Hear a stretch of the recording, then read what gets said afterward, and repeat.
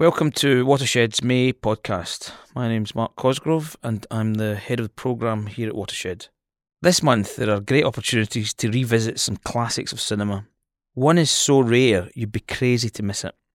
First though, a couple of weeks ago, the great pioneering cinematographer Jack Cardiff died. Cardiff had a long and distinguished career in cinema. His career actually spanned the history of film from silent through to colour and beyond. He entered the industry at the age of 14 in 1928. He was a pioneer in the use of colour, being the first to shoot a film in Britain using Technicolor. Whilst he was a cinematographer on a host of great films, for example The African Queen, Scott of the Antarctic, he will be forever linked with Michael Powell and Emmerich Pressburger and the three extraordinary films he shot for them. Powell and Pressburger were so impressed by his second unit work on The Life and Death of Colonel Blimp that they offered Cardiff lead cinematographer on their next project. The result would be three stunning and groundbreaking British films which have never really been matched in terms of sheer creative brilliance.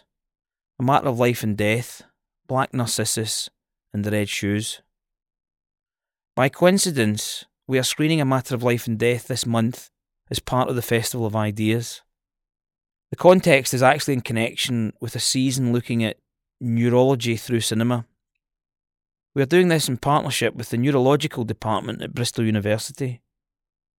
What seemed like a reasonably obtuse connection is actually quite intriguing if you think about how cinema portrays or has used neurological phenomenon or disorders. For example, Memento and Amnesia, Beautiful Mind and Schizophrenia, The Diving Bell and the Butterfly, and, Neurological Shutdown. These are all being screened with introductions from eminent neurologists looking at the films from their professional perspective. In discussions about the topic, A Matter of Life and Death immediately came to my mind. If you haven't seen it, it is about an RAF bomber played by David Niven, coming back from a mission. His plane is on fire and over the English Channel lost. Even he presumes he will die. However, an error in heaven means he is still very much alive and fallen in love with the radio signaller with whom he had his last conversation. This celestial battle to get him back is mirrored in reality by intense headaches he gets, a neurological disorder which will require an operation to save his life, paralleled by a court case in heaven. It is magnificently balanced between the celestial and the real, and in discussion with Professor Ian Christie from Birkbeck College in London, who not only wrote the excellent monograph for the British Film Institute, but was key to the critical re-evaluation of Powell and Pressburger from the 1970s onwards, I discovered that A Matter of Life and Death is currently being reappraised for its neurological verisimilitude and is the favourite film of neuroscientist Oliver Sacks, he of Awakenings and The Man Who Mistook His Wife for a Hat. From the context of neuroscience and the Festival of Ideas, I'm sure this screening of A Matter of Life and Death, which will be introduced by Professor Christie, will be an homage and reminder of the great contribution made by Cardiff to Powell and Pressburger's vision. Indeed, I always remember the story where Michael Powell described to Jack Cardiff that when Niven makes the transition, he thinks, from earth to heaven, he should come out of a mist. The challenge for Cardiff was to create this subtle effect. After some time, Cardiff said to Powell he had the solution. What technical magic and trickery was he going to do with the focus in the film stock? Well, a simple puff of breath on the lens was enough to create the out-of-focus mist. And as it quickly dried and disappeared from the lens, Niven would come sharply into focus. A Matter of Life and Death is screening at 2 p.m. on Sunday the 10th of May. Film is like a battleground. There's love, hate, action, violence, death. In one word, emotions.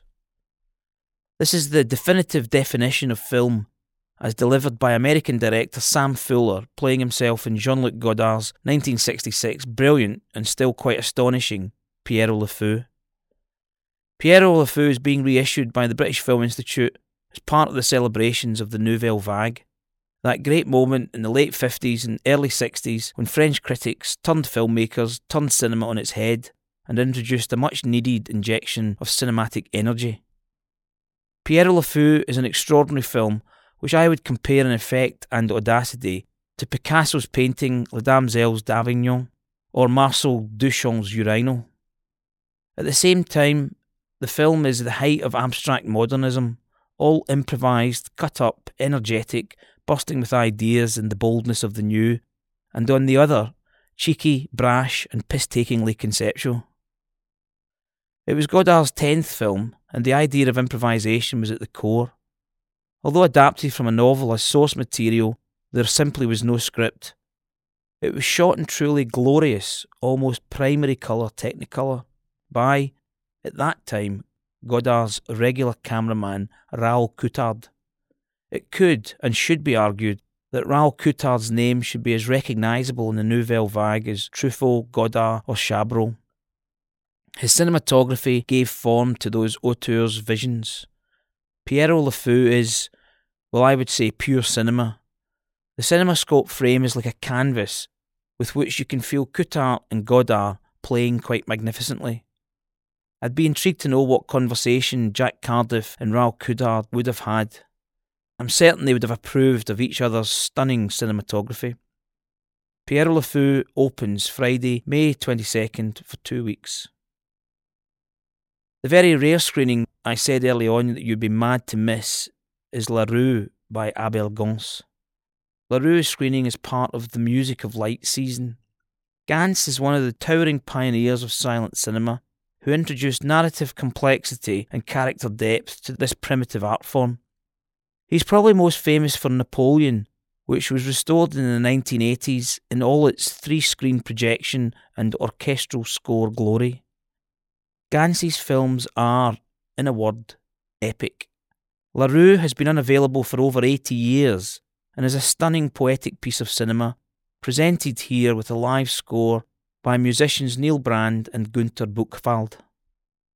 The man behind a lot of the restoration of early cinema is Kevin Brownlow, and over the weekend of the 23rd and 24th of May there will be opportunities to hear him talking about his work, but also to see some of the films like Winstanley he himself has made.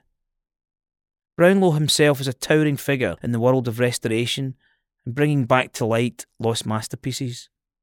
This promises to be a very special weekend.